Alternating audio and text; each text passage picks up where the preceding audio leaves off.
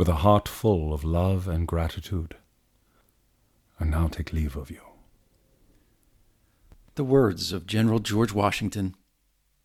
And this is the Guardians of the Republic.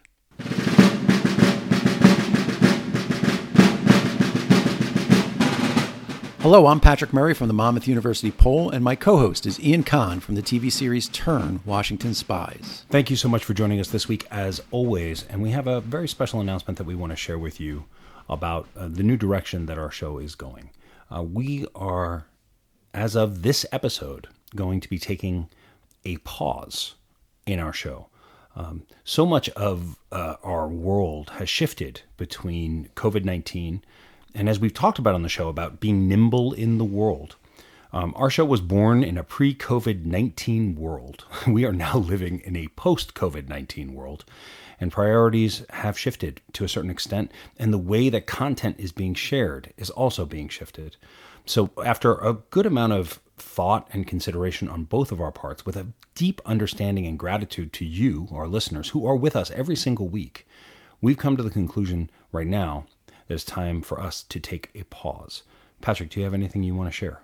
Yes. I mean, what's interesting about this is while we're all working at home, that my job duties have actually increased.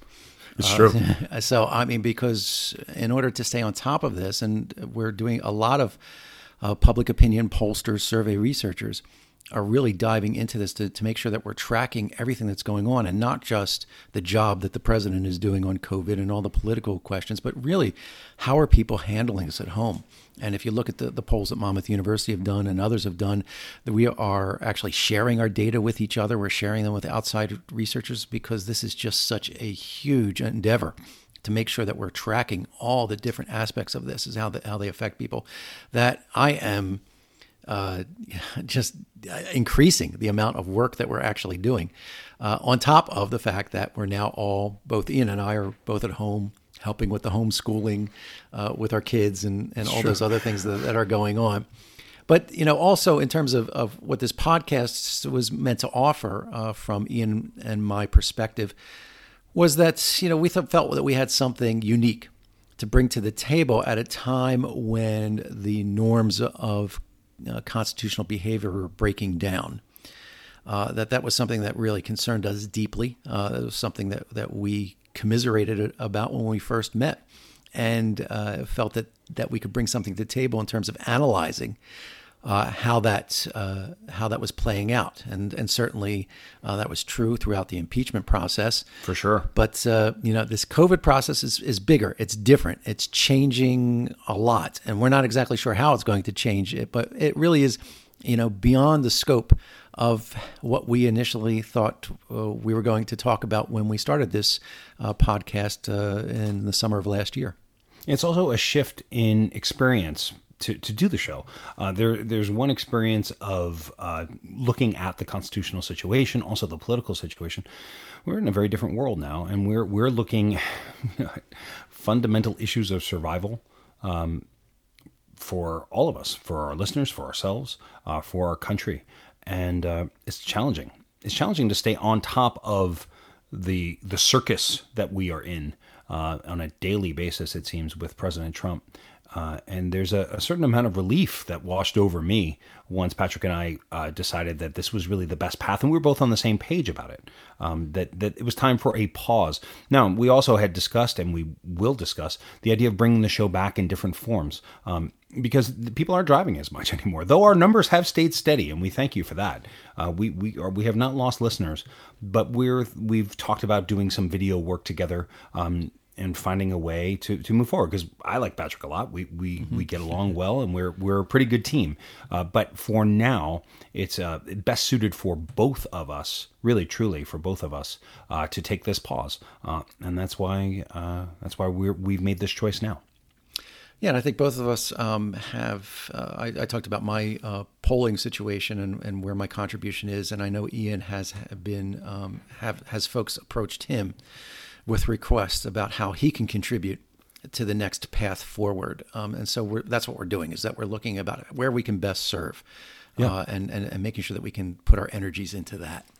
But before we do that, we're not going to go deep into where the patient is at this week. But what we would like to do is we want to talk a little bit about the political side of things, because there was some really big news this week, Patrick.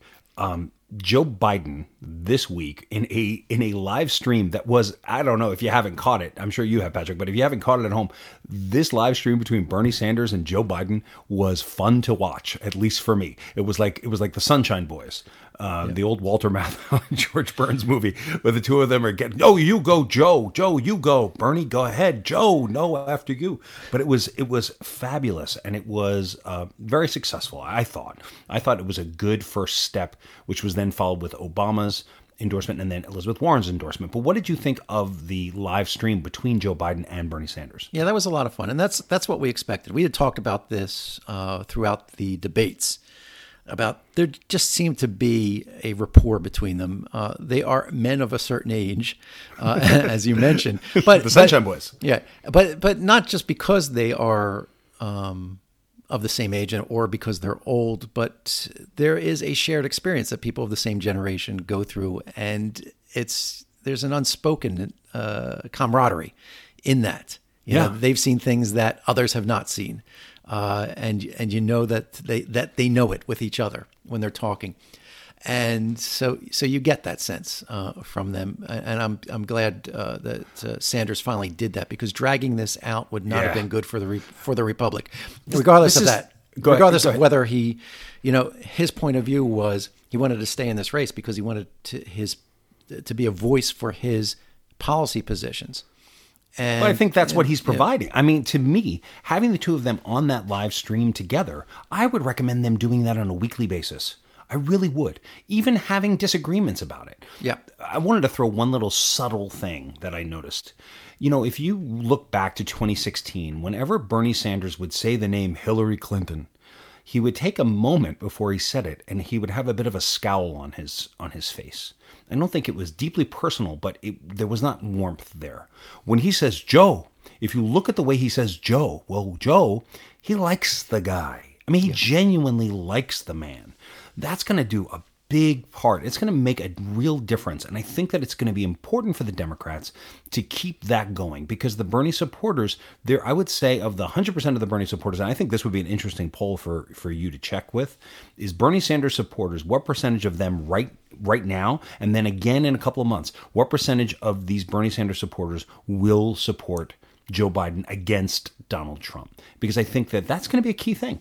That's going to be a key difference in a lot of these states. And if you're looking at Twitter, it looks pretty scary out there still, because the Bernie bros are mad. Yeah. And again, Twitter is not reality. And I think most of them will go along. But yeah, there's folks out there that are always going to be all or nothing and don't understand that things that we've talked about, that revolutions that remain revolutionary end up failing. Whether it's the French Revolution or you can name a whole host of others, is because at some point you have to segue from the revolution and transition into actual governance. Which is what we found in the American Revolution. I mean, this is what we keep bringing it back to. We would not be the United States of America if we remained revolutionary, if we maintained the Articles of Confederation as our form of government. So that's what these folks don't understand. But if COVID-19 happened in 2018 or 2019, Bernie Sanders and his messages about Medicare for all of his messages might have had more hold, really. That's why I think it would be very valuable for Biden to keep Bernie. The best moment he had, Biden, he does this thing where, when he knew that Bernie was going to endorse him, that was the plan. And then Bernie says, I'm behind Joe, right? And Sanders, Biden kind of puts his head down and shakes his head and, amazement. It's a little silly. It's like, you kind of knew that was what's going to happen, didn't it, Joe? Yeah. But what he said to him was so valuable. He said, I'm going to need you to win this election and to govern. That was a great signal, I thought, at least to the Democratic Party. Might be a problem in the Republican, in the general. But first, let's take care of the Democratic side. And I think that keeping that, I would like to see Joe Biden on a daily basis do a live stream with everybody. Do one with Yang. Do one with Elizabeth Warren. Do one with Amy Klobuchar. every day getting some of their ideas, say, yeah, that idea really does work. And how can we mold that? Because I think, and Obama put this, because we're going to talk about Obama in a second, Obama in his endorsement, the thing that was most heartening to me, one was, damn, why couldn't we just have this guy run? But the thing that was most heartening to me was when he said, Joe's going to surround himself with great people. And that's the truth. Because he's not going to put himself ahead of the rest of the country, unlike what President Trump does on a constant hourly minute basis. So let's start seeing that now. Yeah. Well, that's one of the things that Obama pointed out, which is true, is that Joe Biden has the most progressive platform of any presidential nominee ever in the history of the Republic. Now, yes. and what they're trying to, and what Bernie needs to be able to say to his followers is, that's true. It's not where we would have been if I were the nominee, but we're being very successful in keeping pushing Joe, and he keeps going. In fact, one of the things that happened right after the Bernie endorsement was Biden made it a couple announcements on expansion of Medicare and on relief of college debt. Again, not as far as the Sanders folks wanted to go. I'd like to see him do a little bit more on college debt, not just for bankruptcies, frankly. Well, yeah, and this is what I'm saying, though. The signal is that we're pushing it further along. And the thing that you have to trust in Joe Biden and the people that he surrounds himself with is that their ability to push it as far as they can go. Because that's the Biden position is, look, we still have to get this passed through Congress. The question is, let's keep testing. Let's keep testing those waters. Let's keep pushing that envelope a little bit. I'm mixing how many metaphors here, but let's keep pushing that envelope a little bit to see how much farther we can go towards getting in Sanders' position. Because I believe deep down inside, Joe Biden believes in universal health care. Sure. I believe that he believes that that's the best way to administer healthcare and make sure everybody has the right to healthcare. But he also realizes that under the current situation, you can't get there. But of course, COVID is opening the door that you might be able to push that envelope a little further. But you're not going to get there. Your best chance to actually get there is with Joe Biden. But like I said, if COVID-19 had happened earlier, the revolution, this is the revolution. COVID-19 is the revolution. I want to say about Obama, watching him, it was very heartening. I keep using that word. It was very heartening to me to see President Obama go at President Trump so hard. When he was talking about the politics of today, the look of disgust on his face when he said carelessness, and it just flat out mean, right? Yeah. I was like, and he said, this is the most, you need to be engaged. We all need to be engaged. I was like, yo, President Obama, get your butt out there. Just from your living room, just do a little 2-minute video with him. Do a live stream with President Obama. Obama is like Tom Hanks. He's a movie star. He's the biggest star we got. And to see him going out there and saying, yeah, I'm going to go swing at this guy. I've been taking swings from this guy for 3.5 years. I've kept my mouth shut out of respect for being a president and what George Bush did for me. I didn't want to do it. But no, now we're campaigning. Now you can fill in this blank for me, Patrick. Because in 2008, George W. Bush did not campaign. Why? Because his numbers were down in like the 30s, right? So he wasn't going to be of service to John McCain. In 2000, President Clinton did not campaign because Al Gore told him to go stuff it. How far can Obama go, Patrick? How much can he be involved? Is there like a weird point where it's too much, or all bets are off in a post-Trump world? No, we don't have good data on it yet, although Obama maintained his favorability ratings after he was out of office, and I think it's probably going to be higher now in retrospect because of what we're going through right now, because that's what a lot of people are thinking. How would this have been different if the last president had still been president when this happened? But I see no downside to Obama barnstorming. I just don't see it, because people who don't like Obama don't like Obama. They're never going to like Obama. They're always going to stick with Trump. So that's not the people that you are worried about. I don't know if we call it. Should we call it barnstorming? It should be like living room storming. Right. Well, I'm thinking about after this is over. Right. So no, you can start, we're not going. But I agree with you. Even now, we should see much more of Obama. The danger, though, is in the current environment is overshadowing Biden. You don't want to do that. That's tough, because every time Obama comes on screen and he talks, and he just said to all of the people who've lost people during this time, Michelle, and my heart goes out to you. It was just like, oh man, can you imagine? Well, here's the issue. If Obama had been the president, I do believe we wouldn't be in the situation that we're in. I took a lot of flack for that over the course of the last week from people. But I still go back to on December 30th, the CDC, which would still have been running in China, would have called Obama and said, yo, it's starting up. We got to take care of this. And Obama would have brought the leaders of the world together, and we wouldn't be where we are today. Who do you think is the most capable world leader today out there? Who would you think that, I'm baiting you on this question. I think you can guess that, but who do you think is probably the most capable world leader today? I'm going to say Merkel. Okay. And that's the correct answer. Oh, and right. There you go. Good for you. Ding. Baited and took the hook and nailed it. You nailed it. And the reason, because we've talked about her before, that she's just on top of things. Well, what's the one country right now that seems to have everything, has it under control as much as you can have it under control, and is now already in the throes of making plans about what's it going to look like on the other side? How are we going to open up our economy? It's Germany. Germany is already at that stage because they have a really good world leader. And I think that goes with what you were saying about if we had Obama or some other capable leader here in the greatest country in the world, in the most powerful country in the world, who could have had much more leverage than Merkel had worldwide. Yeah, I think you're right. That not only in the United States would we be better off, but probably worldwide we would be better off as a whole. Which leads us to this question. What do you think between now and November, which is impossible to prognosticate that far, what do you think the impact is going to be on President Trump in his reelection efforts?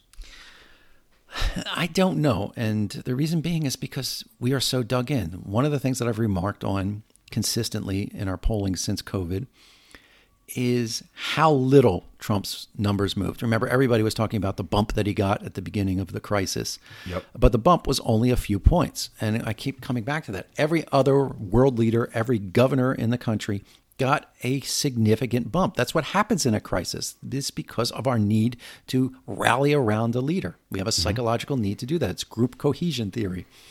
And Trump stood out because of his inability or unwillingness or both to be able to do that.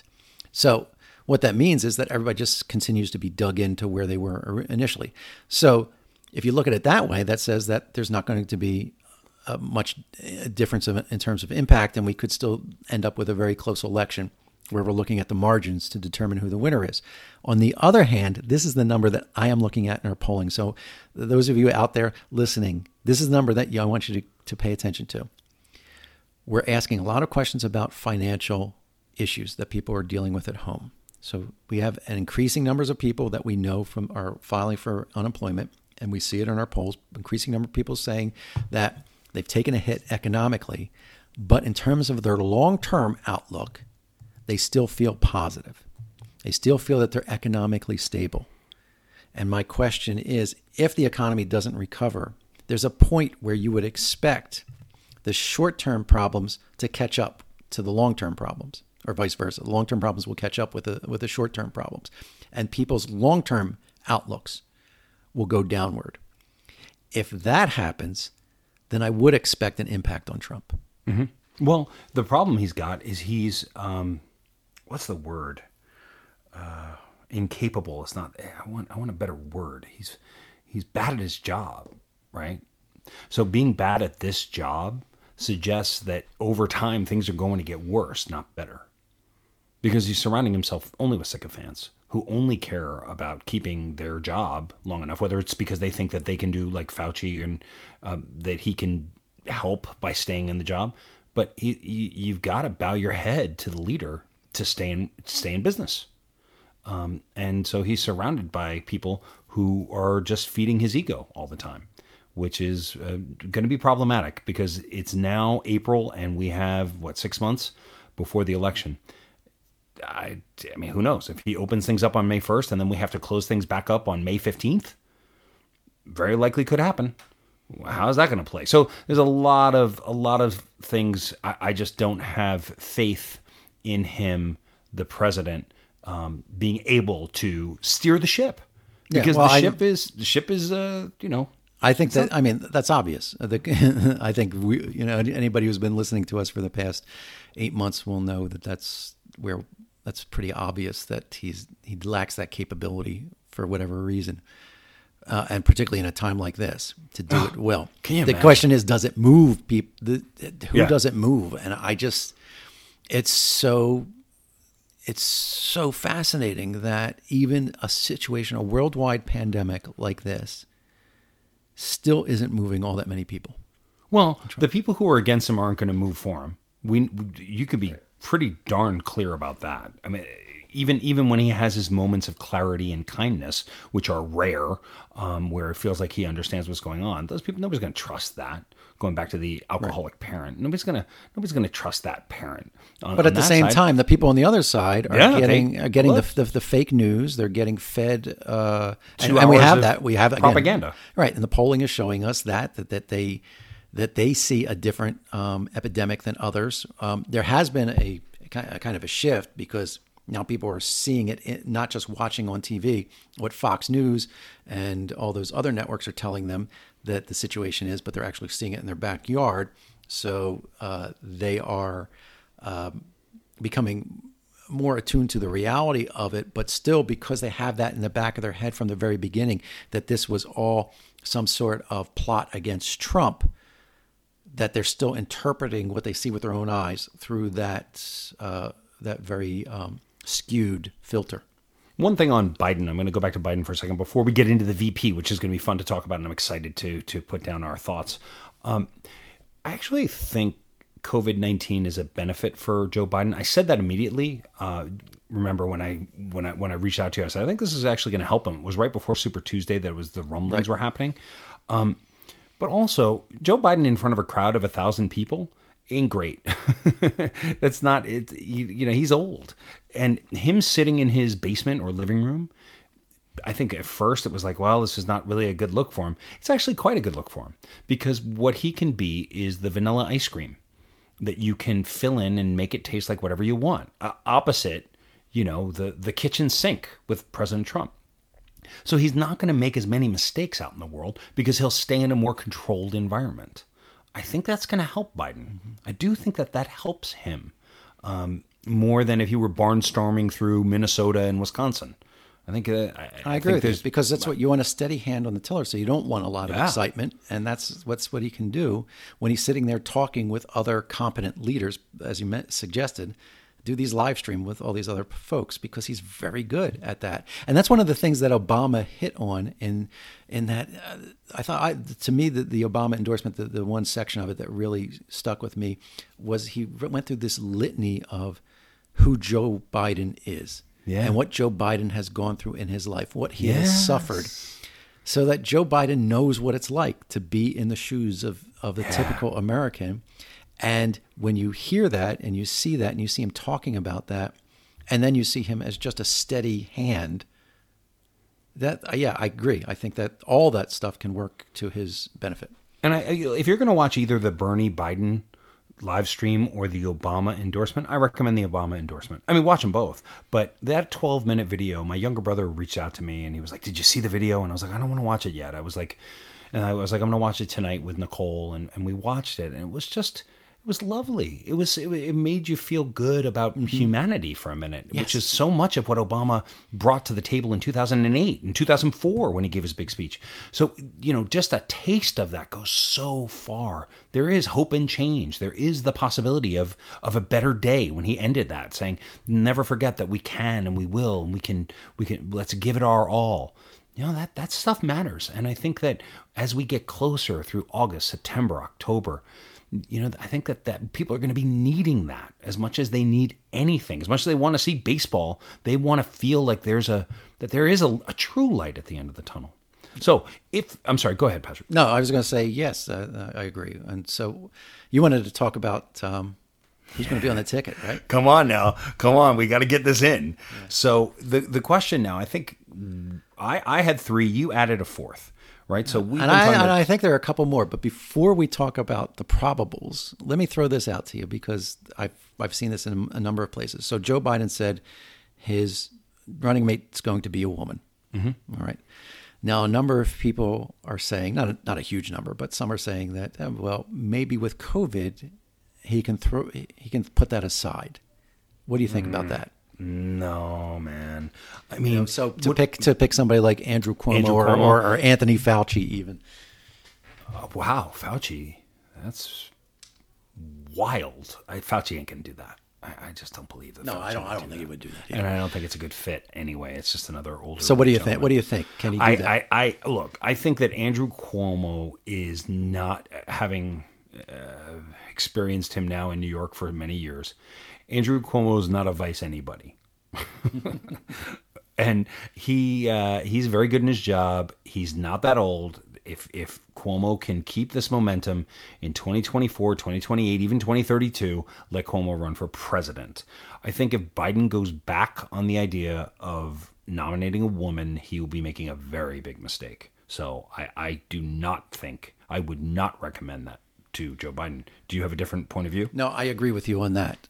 There are loads of competent, capable, experienced women to fill this role.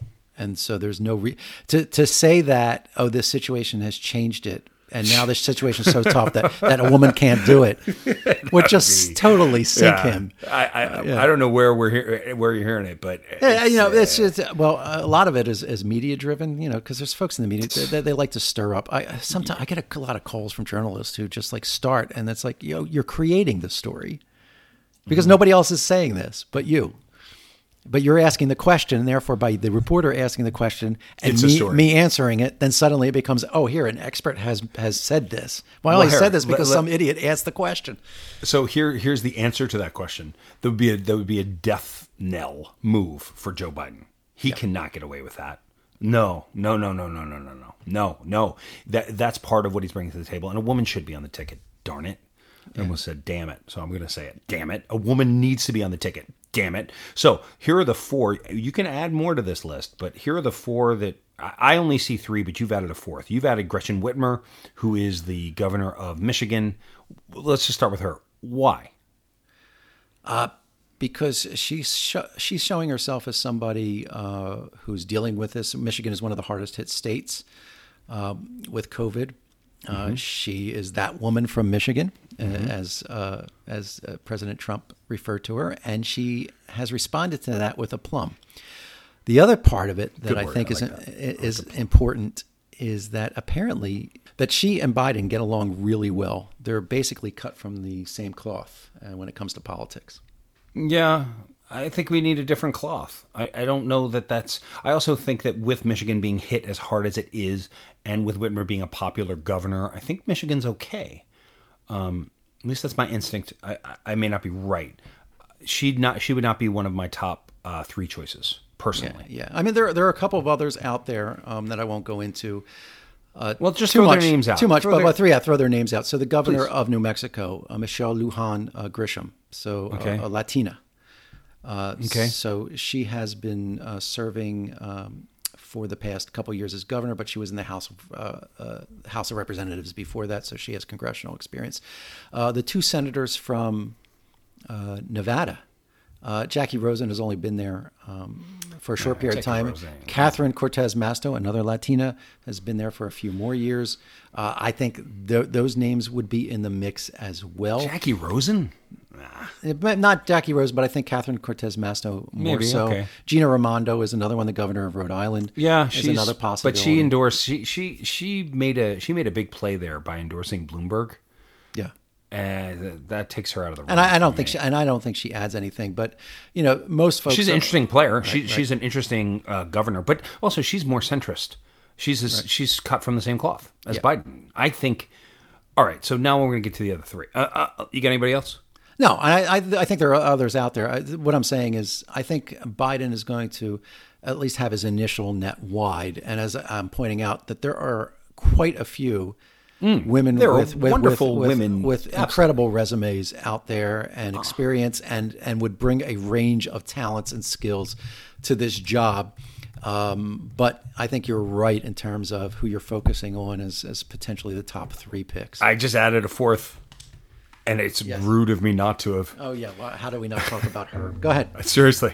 So, okay, we have 4 people to discuss. We have Stacey Abrams, Kamala Harris, Elizabeth Warren, and the recently added Amy Klobuchar. Because, darn it, she was the first one of all of them to come out and endorse him, and was incredibly key in him winning. Yeah, That I think being she said, I think she went into the background versus Gretchen Whitmer recently just because of COVID. I think before COVID we wouldn't have missed her at all. We wouldn't have missed her. initial- But Amy Klobuchar, I look, I like Amy Klobuchar a lot. Big fan, huge, great secretary of something, state. I don't know. What do you want? But she should not be the vice presidential nominee to me. So I'm going to put her to the side unless you feel differently. Well, I mean, one of the things that you will hear a lot about out there is this old trope that you pick a vice president to try to win that state. And the last time I think that happened was Lyndon Johnson, and as Kennedy's. That was Texas. Yeah, right. Kennedy's running mate back in 1960. We've had loads of vice presidents who don't help carry their states. What the best vice president does is, Pick has done recently, is underscored who you are as a person. Now, Amy Klobuchar does that for Joe Biden. Mm-hmm.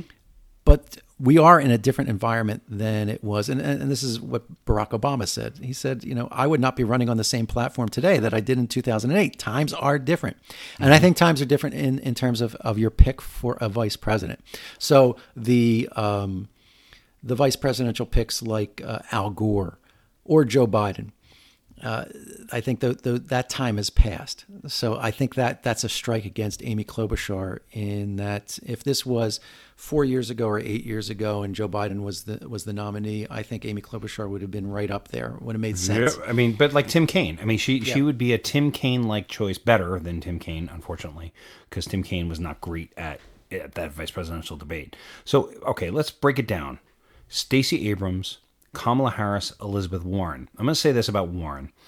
Well, gosh, I mean, for me, I would love it to be Warren. Problem is, the governor in the state of Massachusetts, as we discussed on a recent episode, is a Republican.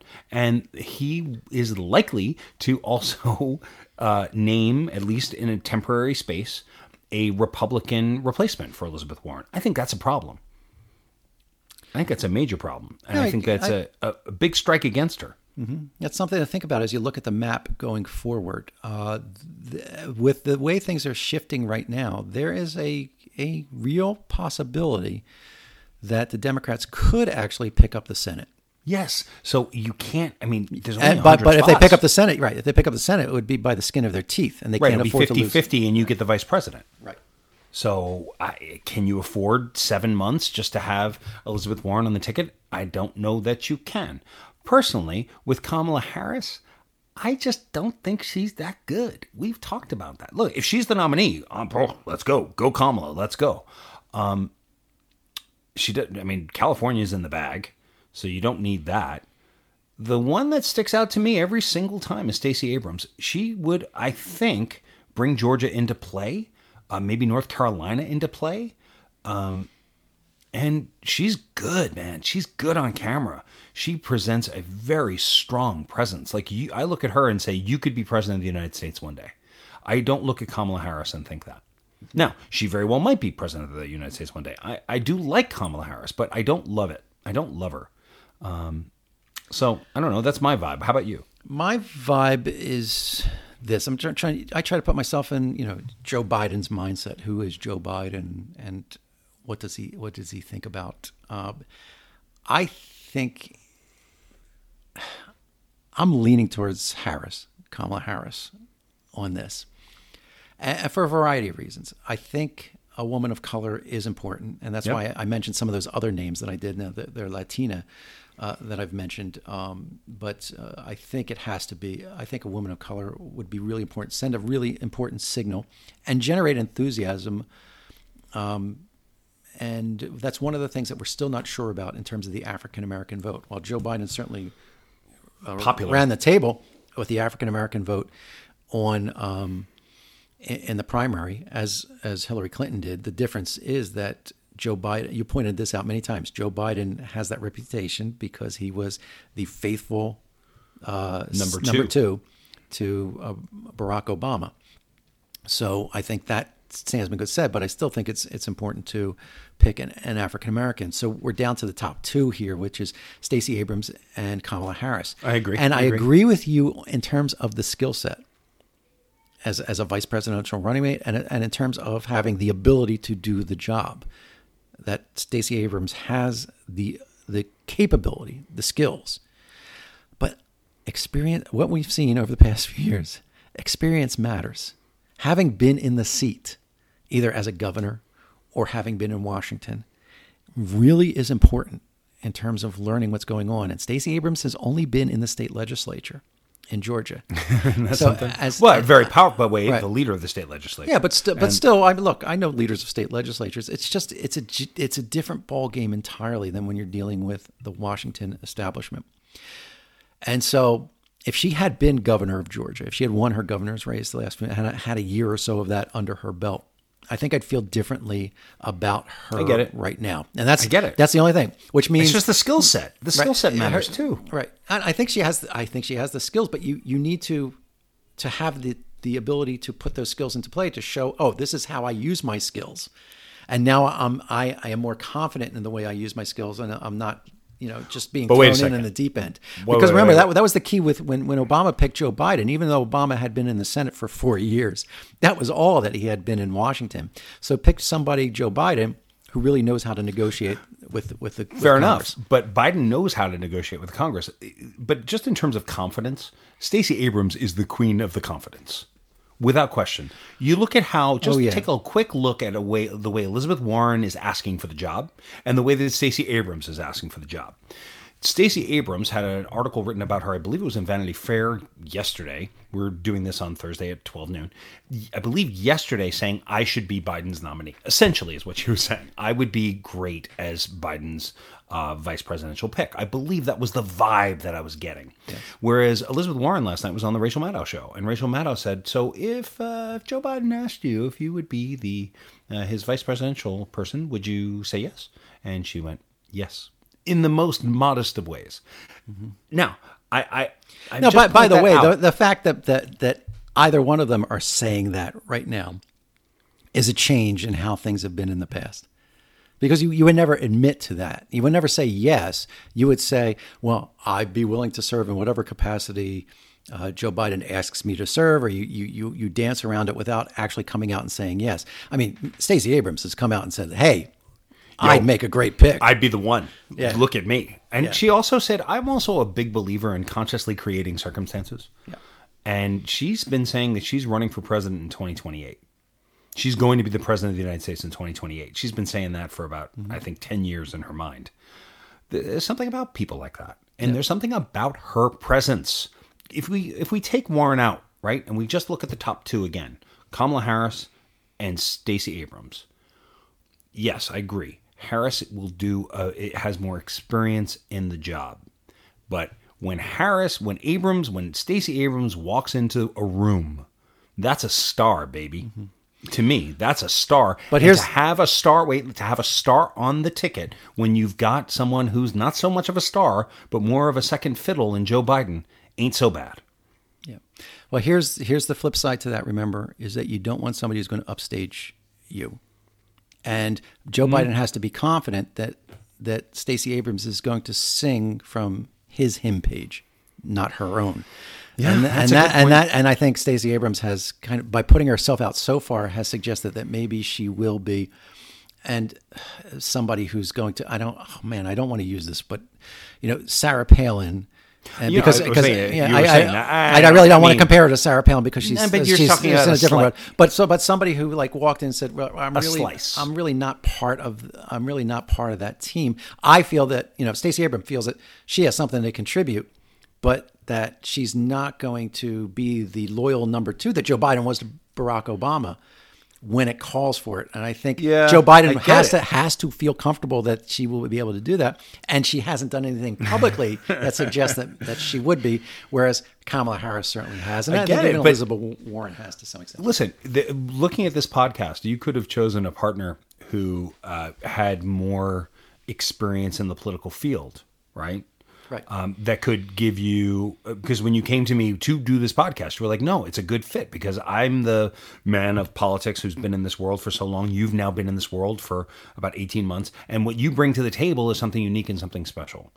That's how I see Stacey Abrams. I mean, gosh, and I speak, I'm not sure I should have even said that. But the point is that sometimes a number two, which Abrams would be, having a star in that spot is not bad because Joe Biden doesn't mind ceding the stage a little bit. He's going, but you also bring up some interesting points. So, all right, final analysis. But Stacey Abrams is going to be on the national stage in some way, shape, or form. Okay, but I agree with you there. Let's do this. Let's do who we think it should be, like the Oscars. Who do we think should be the nominee, and who do we think will be the nominee? I'll let you go first. I'm not going to say who I think should be the nominee because, well... No, come on. Why? Just who you think today, on this date, if you had to pick, who do you think it should be? I think it's Kamala Harris. Kamala Harris, yeah. All right. And now who do you think it will be? I don't know. I think it's going to be whoever Joe Biden is most comfortable with. That's such a personal thing. What do you think? Okay. Who do I think it should be? Wow. I was pretty strong on Abrams, but you're making some interesting Sarah Palin points there, pal.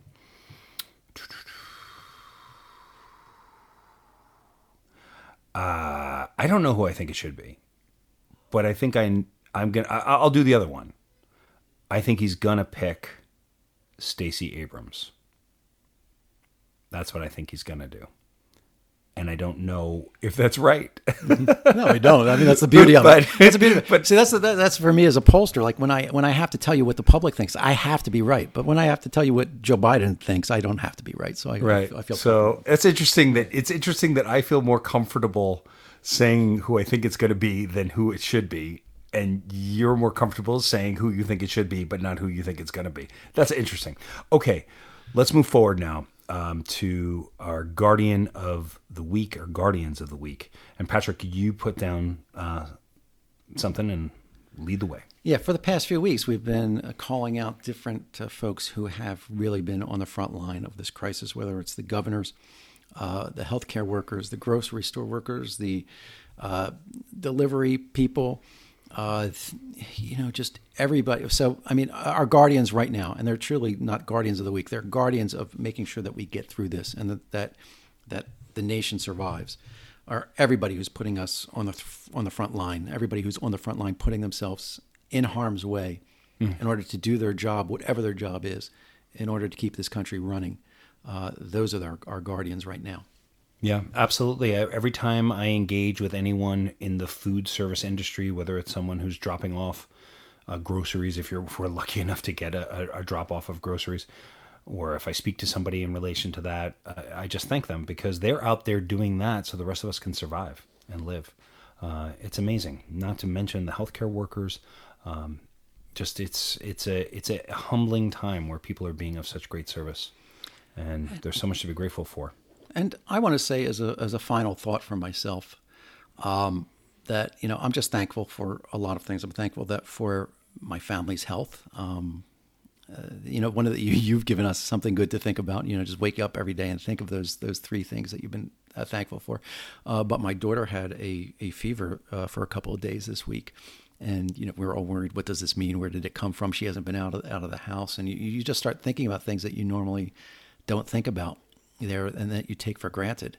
And, the little things. We decided to go out and plant a garden, do these things that, life will return. And those are the things that I'm thankful for. And I'm also thankful for the ability to have been doing this show with you for the past few months, because I've had an outlet to talk about things in politics in the ways that I don't normally get to talk about when I am doing a radio or TV interview, where I have to stick to my script as a pollster, and I get to talk about, how I really feel about the deep-seated issues about this nation and how great this nation is, and what a beacon it has been to the world with all its flaws. and what we need to do to get it back on track. So I appreciate the opportunity that you've given me to be able to talk about those things. Oh, well, I appreciate, and for my final thought, I'll thank you, Patrick, for coming to me about this a year ago and saying, hey, you know, we have these interesting talks on the phone that go on for like 45 minutes or an hour. We could do a podcast about it. And it has sharpened my experience of being in this world of politics. And I'm very grateful to you for that, Patrick, and for being a great partner through this process and doing all the editing, which is no joke, folks. Patrick, we get off the air and then Patrick's like, okay, now I'm going to go to my next job, which is putting this whole thing together and cutting it all together from this and that. And, and it's appreciated what you've done. I've enjoyed my time working with you very much. And I also want to say, my children are in the backyard. I can hear them in the distance. That's just how grateful I am that my family is healthy and that so many of my loved ones are healthy, and making it through this crazy time. And I want to thank you, the listeners, because we know who you guys are, for coming and joining us every week and for sending us messages, friends or people who we don't know at all, and just reaching out to us and letting us know how much you've enjoyed looking at the country and the world from this specific point of view. But my final thought is, once again, extreme gratitude to you, Patrick, and to all of you listening. It's been a real pleasure and a real kick to do this. And as I said, we're taking this pause. If you refresh your podcast and you see Guardians of the Republic, download it, because we got something to say. And we'll be happy to share it with you again. Okay. Well, that is it for this week's edition of Guardians of the Republic. We're going to keep our Twitter account up, so feel free to reach out to us at GuardiansOTR or individually at Pollster Patrick or Ian Kahn on Twitter. Yes, and thank you. Thank you so much again for joining us for these past many months. We won't be back with a new episode next week, but look to us for us to return again in some way with some new projects. Stay safe and keep guarding that republic. See ya.